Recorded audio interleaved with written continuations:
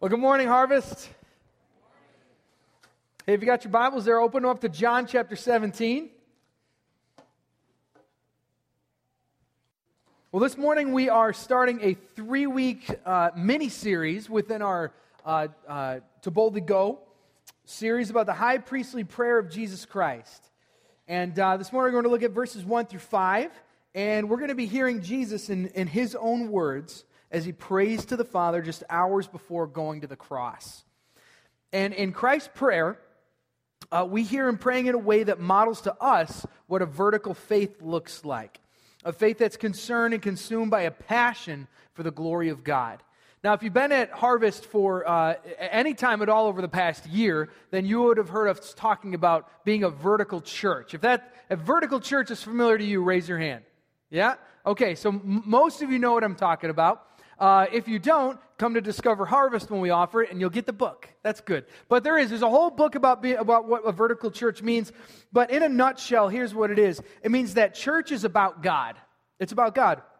We come to worship Him. We come to learn from Him. We come to work for Him. A vertical church, up Godward, is filled with vertical disciples who are concerned with and consumed by a passion for the glory of God in all things. So the vertical disciple lives out a vertical faith, and that disciple is a useful tool in the hands of our Lord. And so this morning, as we see the first 5 verses of John chapter 17, we're going to see Jesus modeling for us what a vertical faith looks like. Why don't you pray with me, and then we'll get into God's Word together. Father, we thank you so much for this morning. We thank you, God, that you've redeemed us by the blood of your Son, Jesus. And Lord, we gather here today for you. And Father, I pray that you would open our hearts, open our ears, open our minds to hear the things that you have to say to us, to believe the things you have to say to us, and to go out and live the things that you have commanded us. And it's in Jesus' name we pray. Amen. So John chapter 17, verses 1 through 5. I want to give you guys a little bit of context here. Jesus is about to pray he's going to begin the prayer of what's called the high priestly prayer. Long prayer, John chapter 17. And he's praying this in the upper room with his disciples.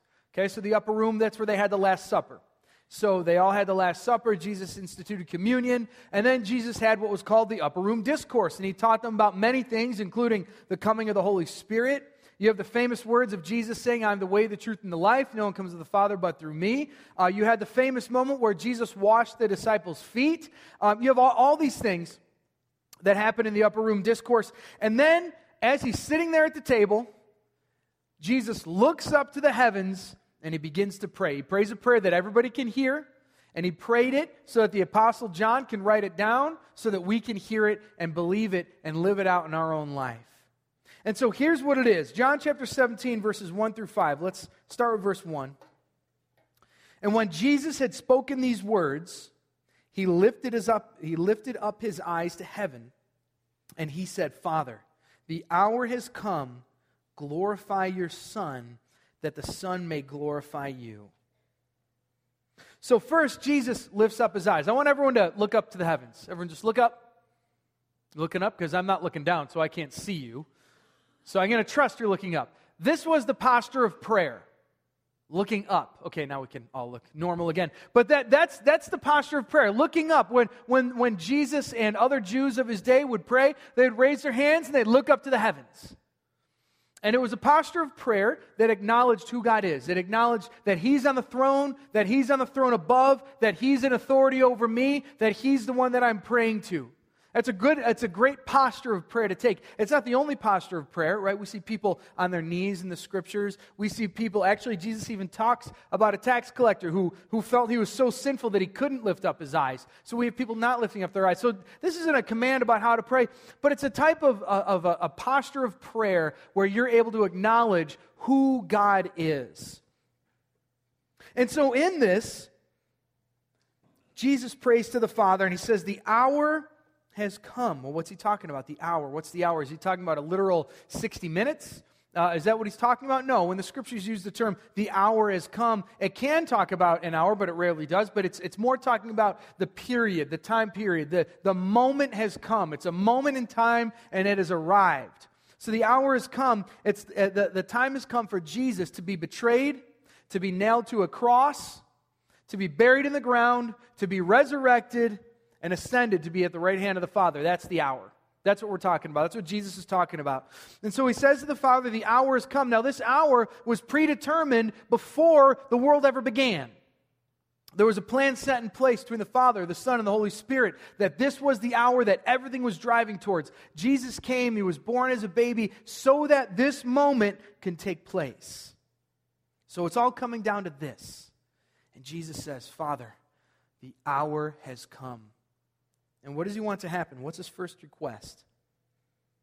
Glorify your Son, that the Son may glorify you. Now that term glorify, we're going to hear it a lot this morning.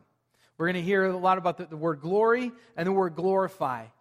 That's the foundation for what Jesus is beginning to pray for. Then in this verse, he uses it in two different ways. He says, Father, glorify the Son, so that the Son might glorify you. So there's two different ways that this is going on. So the first way, when Jesus says, Father, glorify the Son, he's asking something extreme here. He's asking something that when the disciples would have heard it in that moment, they would have been shocked. What he's asking for is he's saying, Father, clothe me in the glory that belongs to you. Give me what's yours. That's what he's praying for. That shouldn't happen. That can't happen to anyone or anything that is not God. Well, what's glory? What is this glory that he's asking to be clothed with? We're going to put Isaiah chapter 6, verses 1 through 5 up on the board, or up on the screen. This is glory. In the year that King Uzziah died, I saw the Lord sitting upon a throne, high and lifted up, and the train of his robe filled the temple. And above him stood the seraphim, and each had 6 wings. With 2 he covered his face, and with 2 he covered his feet, and with 2 he flew. And one called to another and said, Holy, holy, holy is the Lord of hosts. The whole earth is full of his glory. And the foundations of the threshold shook at the voice of him who called, and the house was filled with smoke. And I said, this is Isaiah talking, and I said, Woe to me, for I am lost, for I am a man of unclean lips, and I dwell in the midst of a people of unclean lips. For my eyes have seen the King, the Lord of hosts. This is glory. God is here, fully, completely, shaking the foundations of the earth, filling it with smoke, driving Isaiah to his knees, saying, I am unworthy, I am unholy, have mercy on me. Because what should have happened was that Isaiah should have died because of the radiant brilliance of the glory of God.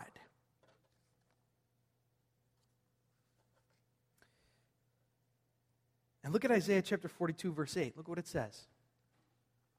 It says, I am the Lord. That is my name. My glory I give to no other, nor my praise to carved idols. Only God can have this glory. God doesn't share it with anybody. And so Jesus is saying, God, share this glory with me. Give me this glory. When I'm on the cross, show everyone who I really am, is what he's saying. But this leads us to our first point, because look at what Jesus is going to do. You can write this down in your notes. If you're going to live out a vertical faith, you need to pray vertical prayers, praying for Jesus to be glorified. Pray vertical prayers for Jesus to be glorified. Listen to what Jesus says. He says, glorify your Son, that the Son may glorify you. He wants God to share with him his glory so that he can in turn point back to the Father. He's praying a vertical prayer. He's not looking at himself. He's not looking at the benefit that he's going to get. He's not looking at what's going to make Jesus look great. Jesus wants people to know who he is so that he can in turn point up to the Father. Now, notice what he doesn't say. Jesus doesn't say, oh Lord, just decrease this pain.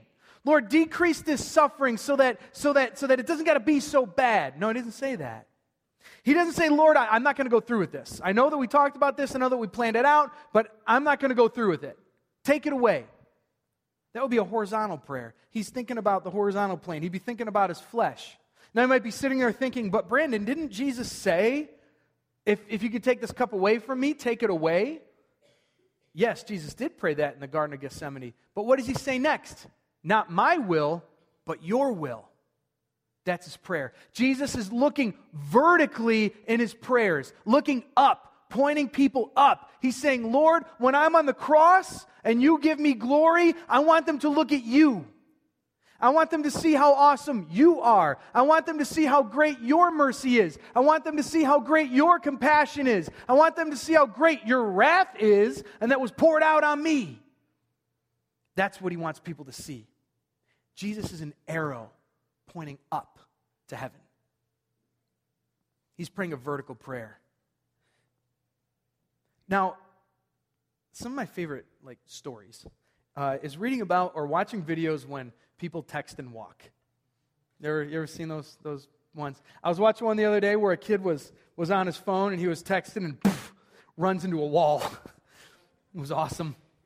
Or what about the story where the woman, she was texting on a pier in Michigan and she fell off the pier and landed in Lake Michigan? You see that one? It's pretty messed up. But this is by far my favorite one. Here's my favorite texting and walking video. A couple of minutes ago, the bear left the clearing in the backyard there, and he made his way over to the driveway over on Mayfield. He came down that driveway, down Mayfield, and now he's on Briggs, and now it looks like he's turning into another driveway here. We're going to kind of maneuver around and see if we can get another shot of him. But yeah, he would definitely. Right there. Oh, man. We got someone, a resident there. He just saw the bear. Love that video. Parents, now you can tell your kids, don't walk and text or you might get eaten by a bear. Right? He's just sitting there walking, texting. Ah!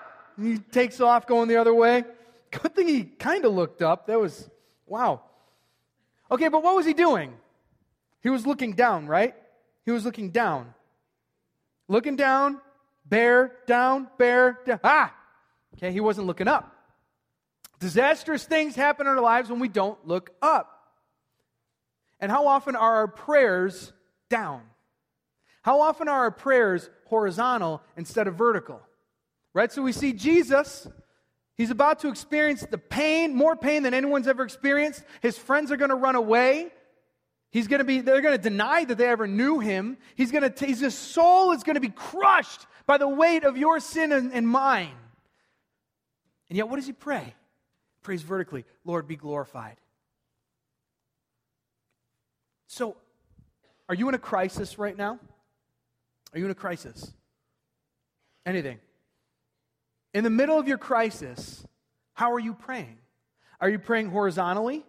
Lord, please just take this away. Make it end. I don't want it. Let it end. Lord, please, me. Or are you praying vertically? Father, this is tough. This crisis is tough, but be glorified in it. I don't know how, but be glorified in it. How about pain? Jesus was facing pain. He was facing more pain than any of us would ever experience. When you face pain, are you in pain right now? Sickness. Are you hurting? How are you praying? Oh, Lord, just take this pain away. I can't bear it any longer. Can't bear this pain. Take it away. Or are you saying, Lord, be glorified in my pain? I don't know how you're going to do it, but Lord, I want people, when they look at me, that they see you. Be glorified in my pain. Or conflict. You got conflict in your life? Conflict with family, coworkers, friends? Lord, take away this conflict. I can't stand another Thanksgiving if you don't. Right? Or are you saying, Father, be glorified in this conflict? I don't know how, but I want this. I want people to look to you. Are you praying horizontally or are you praying vertically? We're modeled here by Jesus where his focus was. He wanted all attention, all honor, all glory to go to God the Father and God the Father alone. Where are your prayers focused? Vertically or horizontally? So the first principle of a vertical faith, pray vertical prayers for the glory of God. And the second principle is this, you can write this down, vertical gospel. Believe and proclaim the gospel for God's glory. Vertical gospel, believe and proclaim the gospel for God's glory. So the hour has come, right? The hour has come for the gospel to happen. For Jesus to die on the cross, raise from the grave, and ascend into heaven and sit at the right hand of God. The hour's come, it's here. Glorify your Son, that the Son may glorify you. Verse 2, since you have given him authority over all flesh to give eternal life to all whom you have given him. This passage is packed to the gills with some rich theology. Jesus says that he has authority over all flesh. What in the world is he talking about? Okay, I want everybody to stand up. Go ahead and stand up. Yeah, you too. Stand up.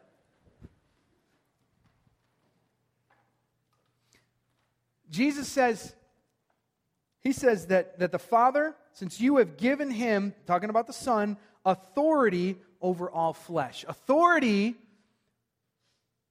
means that you're going to have to answer to him. Okay? Authority means that Jesus is the King of Kings, the boss of bosses, the Lord of lords. Over who? Christians? Nope. All flesh. If you are standing up in this room right now, Jesus has authority over you. You have heard his word, you're going to have to answer to it. You've heard his commands, you're going to have to give account for it. You've been face to face with who his Son is, you are going to have to answer whether or not you believe the gospel or if you've rejected the gospel. Why? Because he has authority. His word stands over you. His person stands over you. And you have to give an account. That's what it means that he has authority. Go ahead and sit down. He has authority over all flesh. Well, what about skeptics? Yep. What about Muslims? Yep. What about atheists? Yep. Mormons? Yeah. Catholics? Mm-hmm. Baptists? Yep. Harvest people? Yes. People who are undecided in this walk of faith? Yes. Jesus has authority over all flesh, and all flesh will have to give an answer to him. But what's this authority mount to? Look, take a look. Since you've given him authority, so he's the king, over all flesh, you and me, everyone that's ever existed, for what? For what purpose? To give eternal life to all whom you have given him.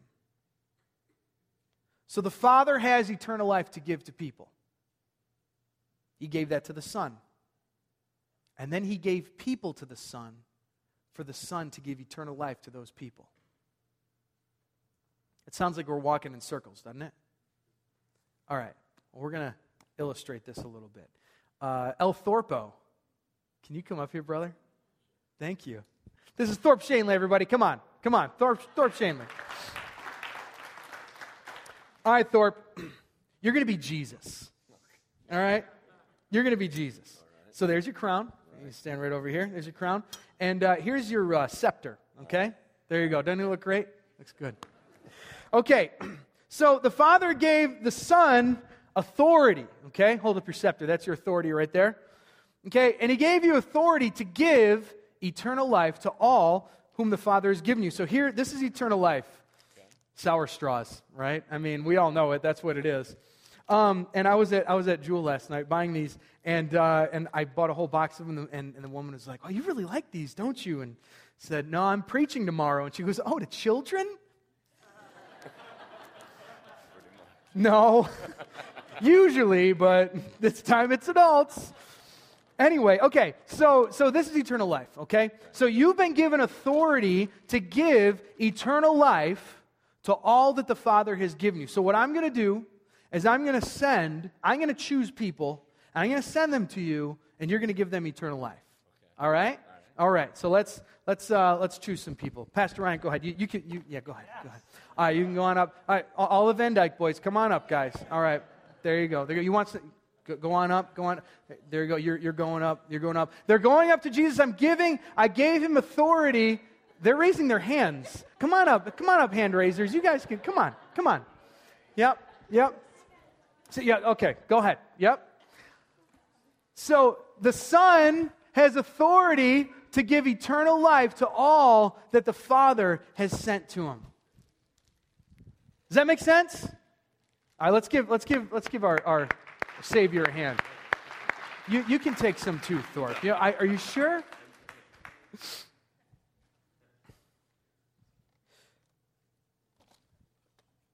All right.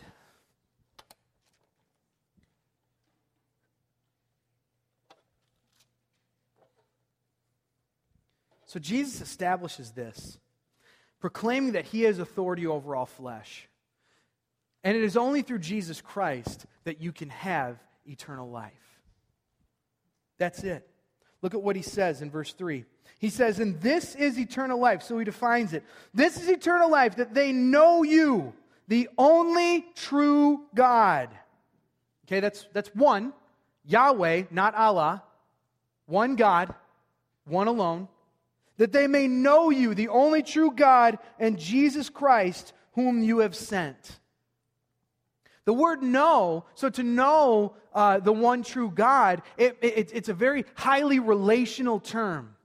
It's a term of relationship. It's a term of love. It's not a term of just knowledge, of being able to recite facts of the gospel, but it's implying a relationship. It's implying that you have an intimate fellowship with the Father. And it's only available through Jesus Christ, whom the Father sent. Look at 1 Timothy chapter 2, verse 15. Here's what it says. It says, for there is one God, and there is one mediator between God and man, the man Jesus Christ. That's it. That's it. And that authority runs through him alone. And so I ask you today, this morning, do you have a relationship with the Father through the Son, Jesus Christ? Do you have this eternal life that Jesus is talking about? Have you gone to the Father through the Son? Have your sins been forgiven by the blood of Jesus Christ as he bled and died on the cross? I ask you that this morning. There was a time when I wasn't there. Everybody has a story, right? Everybody has a story about when they went from death to life. Everybody has a story about the moment where they heard the gospel and they responded. My story starts when I was 10. I was born and raised in a Roman Catholic home. And my dad came to Christ in 1989, and it was a radical transformation for him. And they were sending us to a Catholic school in Rochester, New York. Mother of Sorrows was my school, and he sent us to a Catholic school. And then when he came to Christ, when he made that decision to follow Jesus Christ, he switched us from a Catholic school to a Christian school. And I started going to school in the basement of this small church. And we had what was called Spiritual Emphasis Week. I was 10 years old. I was in 5th grade. And the guy named John Gundon was the guest speaker. And now this was in the early 90s, back when the Bills went to 4 Super Bowls, mind you. Anyway, no, Lou, they didn't. But that's beside the point. So this is in the early 90s. So John Gundon had a sweet mullet, and it was greasy and curly. And he was singing about Jesus, and I was just a kid. I didn't know what was going on. And then the Wednesday of that week, he shared the gospel. And he shared the gospel, and he made it clear to me that I was a sinner, that I had broken God's law, that I had done what was wrong in his sight and didn't do what was right in his sight, and I deserved death. I deserved death for it. But he pointed to Jesus, and he said, Jesus paid it all. Jesus has forgiven you if you place your faith in him. And so I did. I put my faith in Jesus Christ when I was 10 years old, and I was saved. Been walking with Jesus ever since. Do you have a story? Do you have a story from when you passed from death to life? If not, today is the day of salvation for you. Today is the day that you cross from death to life. If you place your faith in Jesus Christ, ask Him to forgive your sins that you have done, because it's either Jesus took them on the cross or you pay for them in hell. What's your story? Do you have a story? Now, this is who we are as a church. We're talking about preaching a vertical gospel. We're talking about believing and proclaiming the gospel for God's glory. So Jesus says it in no questionable terms, and so we say it in no questionable terms. You're never going to come into this place and hear another gospel. You're never going to come into this place and hear us talk about how you can go to the mosque down the street or the synagogue down the street or the Baha'i temple down the street or anywhere else. We're going to say no, they're not preaching the true gospel. And so when you come in here, you're going to be confronted with sin. You're going to be confronted with repentance, and you're going to see the grace of God through Jesus Christ. And we're not going to tell you that the gospel is going to make you rich. We're not going to tell you that the gospel is going to take all your problems away. We're not going to tell you that the gospel is going to straighten out the path in your life so that it's completely free and without knots, because those would be lies. But we will tell you that if you believe the gospel, that you will have the eternal life that Jesus promises right here, and you can have it for sure today. That's who we are as a church. And as vertical disciples, trying to live out a vertical faith,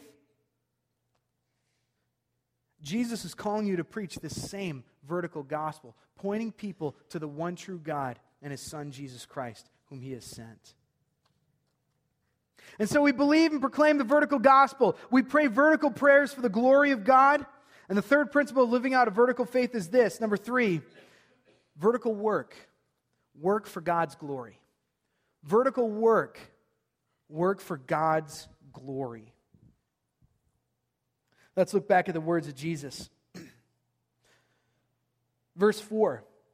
I glorified you on earth, having accomplished the work that you gave me to do. So there's glorified. That's that word again. Everyone say glorified? That's that word again. We're going to be hearing it a lot. And what does it mean? It means that Jesus was pointing up. Jesus was pointing people upward, pointing people to the Father. And he's saying in his prayer to the Father that he glorified God on earth. How did he do it? He made attention to God on earth. How? By accomplishing the work that God gave him to do. God gave him a lot of work to do. Look at this passage from the book of Matthew, chapter 15, verses 29 through 31. It says this. It says, Jesus went on from there and walked beside the Sea of Galilee, and he went up on the mountain, sat down there. And great crowds came to him, bringing with them the lame, the blind, the crippled, the mute, and many others. But they put them at his feet, and he healed them, so that the crowd wondered. And when they saw the mute speaking, the crippled healthy, and the lame walking, and the blind seeing, they glorified the God of Israel. So they saw the work of Jesus. Jesus is performing miracles. And what are they doing? They're pointing to the Father. They're giving the Father glory. They're worshiping the Father because of the things that Jesus did.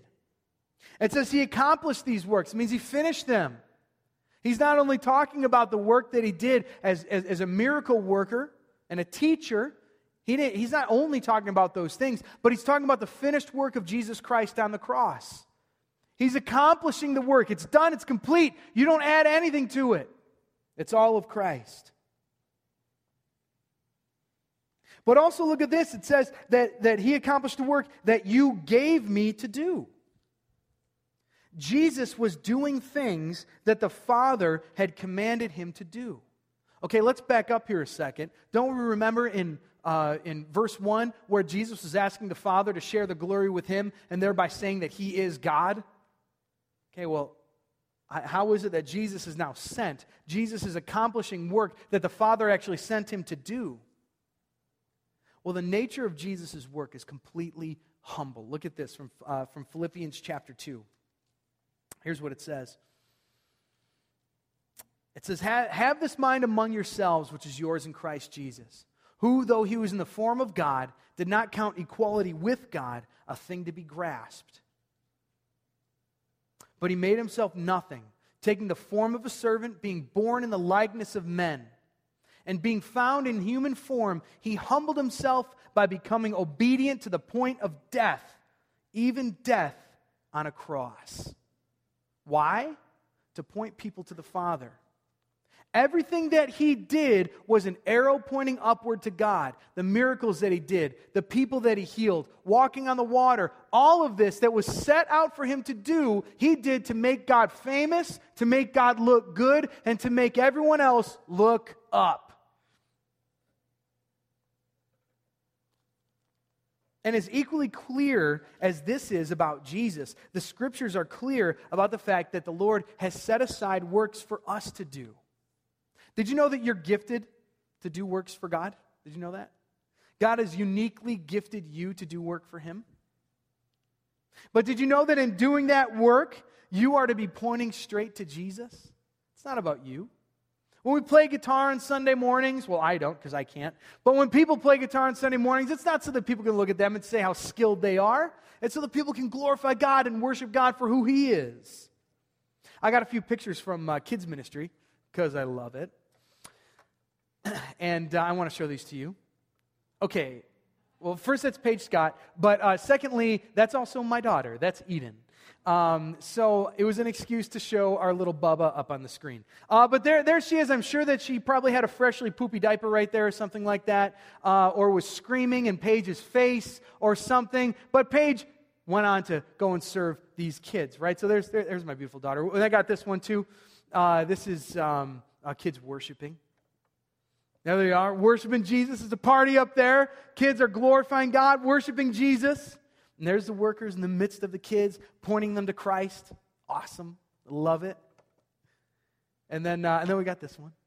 That's Reggie leading the kids in prayer. Look at those kids bowing down and praying to the Lord. Isn't that awesome? Isn't that beautiful? Praise the Lord. But this stuff is happening at Harvest Payless. Kids are being made into disciples of Jesus Christ. They're worshiping Him. They're praying to Him. They're learning from Him. Because people have decided to work for Jesus so that they can point them to the Lord. Now imagine if the teacher went in there, or Reggie went in there to lead the kids to pray and say, hey guys, I'm going to teach you how to pray because I'm awesome at it. So why don't you bow your head and close? No, don't bow your head and close your eyes. Look at me because I'm awesome. And listen to me as I pray so you can learn how to pray the greatest way possible. Right? That's bringing the attention to her. We don't do that. We point these kids to Jesus. We point these kids to the Lord. So vertical work for God's glory. Hey, are you on a ministry team yet, by the way? We got fall coming up. We got a new ministry director. We got Awana coming up. We got all these things. If you're not on a ministry team yet, get in one so you can work vertically for the Lord, for His glory. Go and sign up at the Work for Christ table right after church so that you can learn how to work for Him. So vertical work for God's glory. Vertical gospel, believe and proclaim the gospel for His glory. Vertical prayer, pray vertical prayers so that Jesus is going to be glorified. And finally this that we see in Jesus' prayer, number 4, vertical worship. Vertical worship. Worship Jesus in His glory.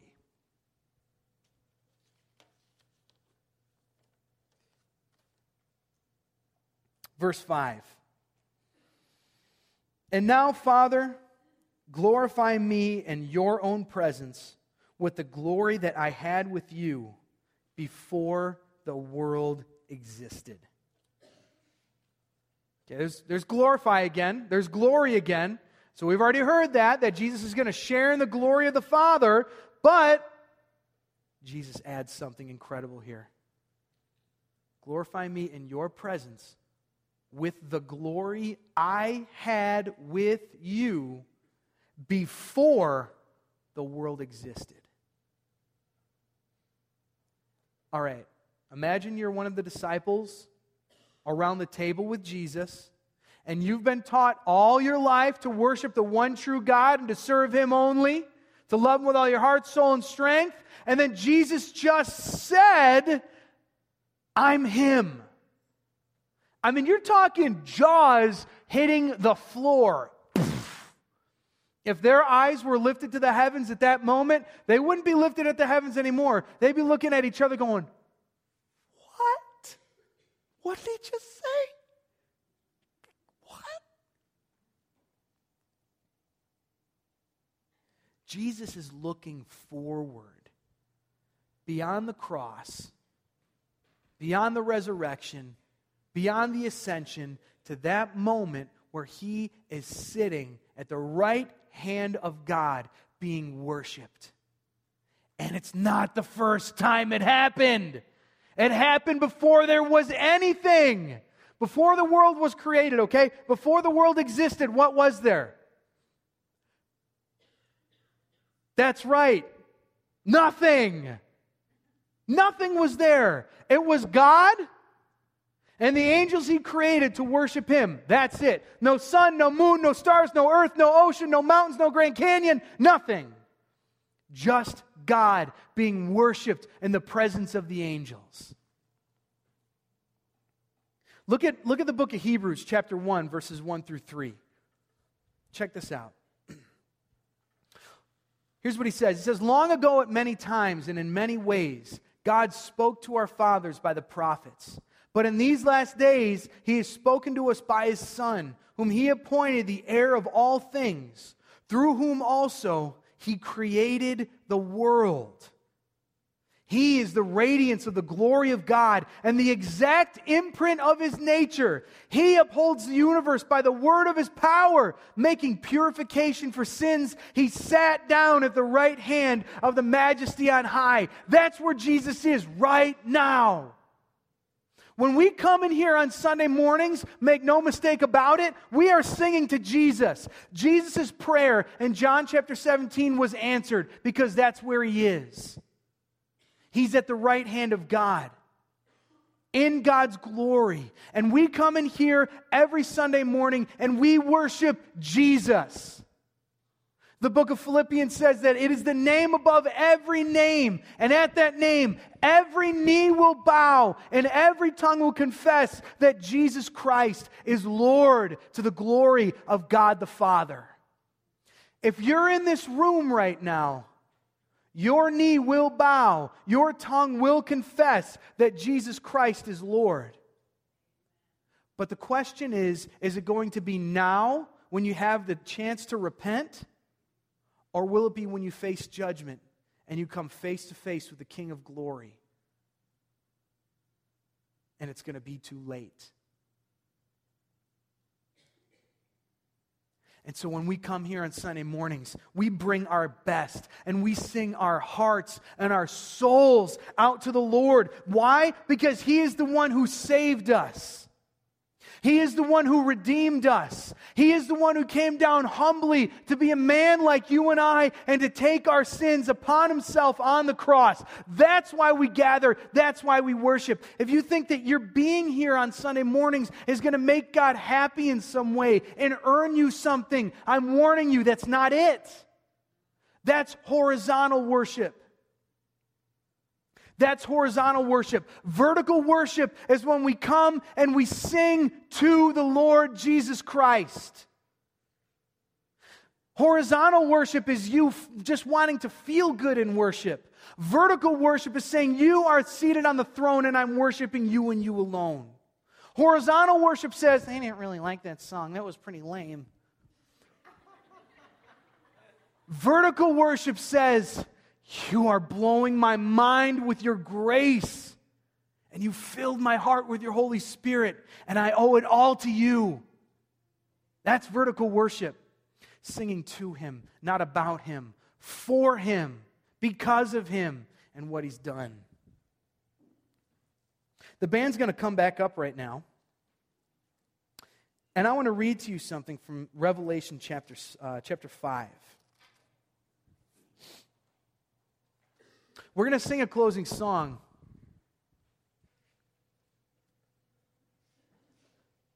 About the glory of God. Jesus gave us these 4 principles of what a vertical faith looks like.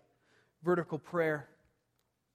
praying for him to be glorified. A vertical gospel, believing and proclaiming the gospel for God's glory. Vertical work, working for God's glory. And vertical worship, worshiping Jesus in his glory. We're going to put that last point to practice right now. But listen to this. Revelation chapter 5.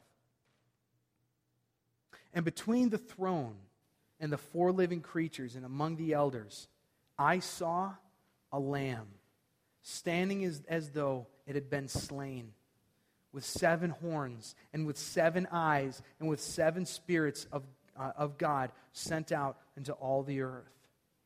And he went and he took the scroll from the right hand of him who was seated on the throne. And when he had taken the scroll, the 4 living creatures and the 24 elders fell down before the Lamb, each holding a harp and golden bowls full of incense, which are the prayers of the saints. And they sang a new song, singing, "Worthy are you to take the scroll and to open its seals, for you were slain. By your blood you ransomed people for God, from every tribe and language and people and nation. And you have made a kingdom and priests to our God, and they shall reign on the earth."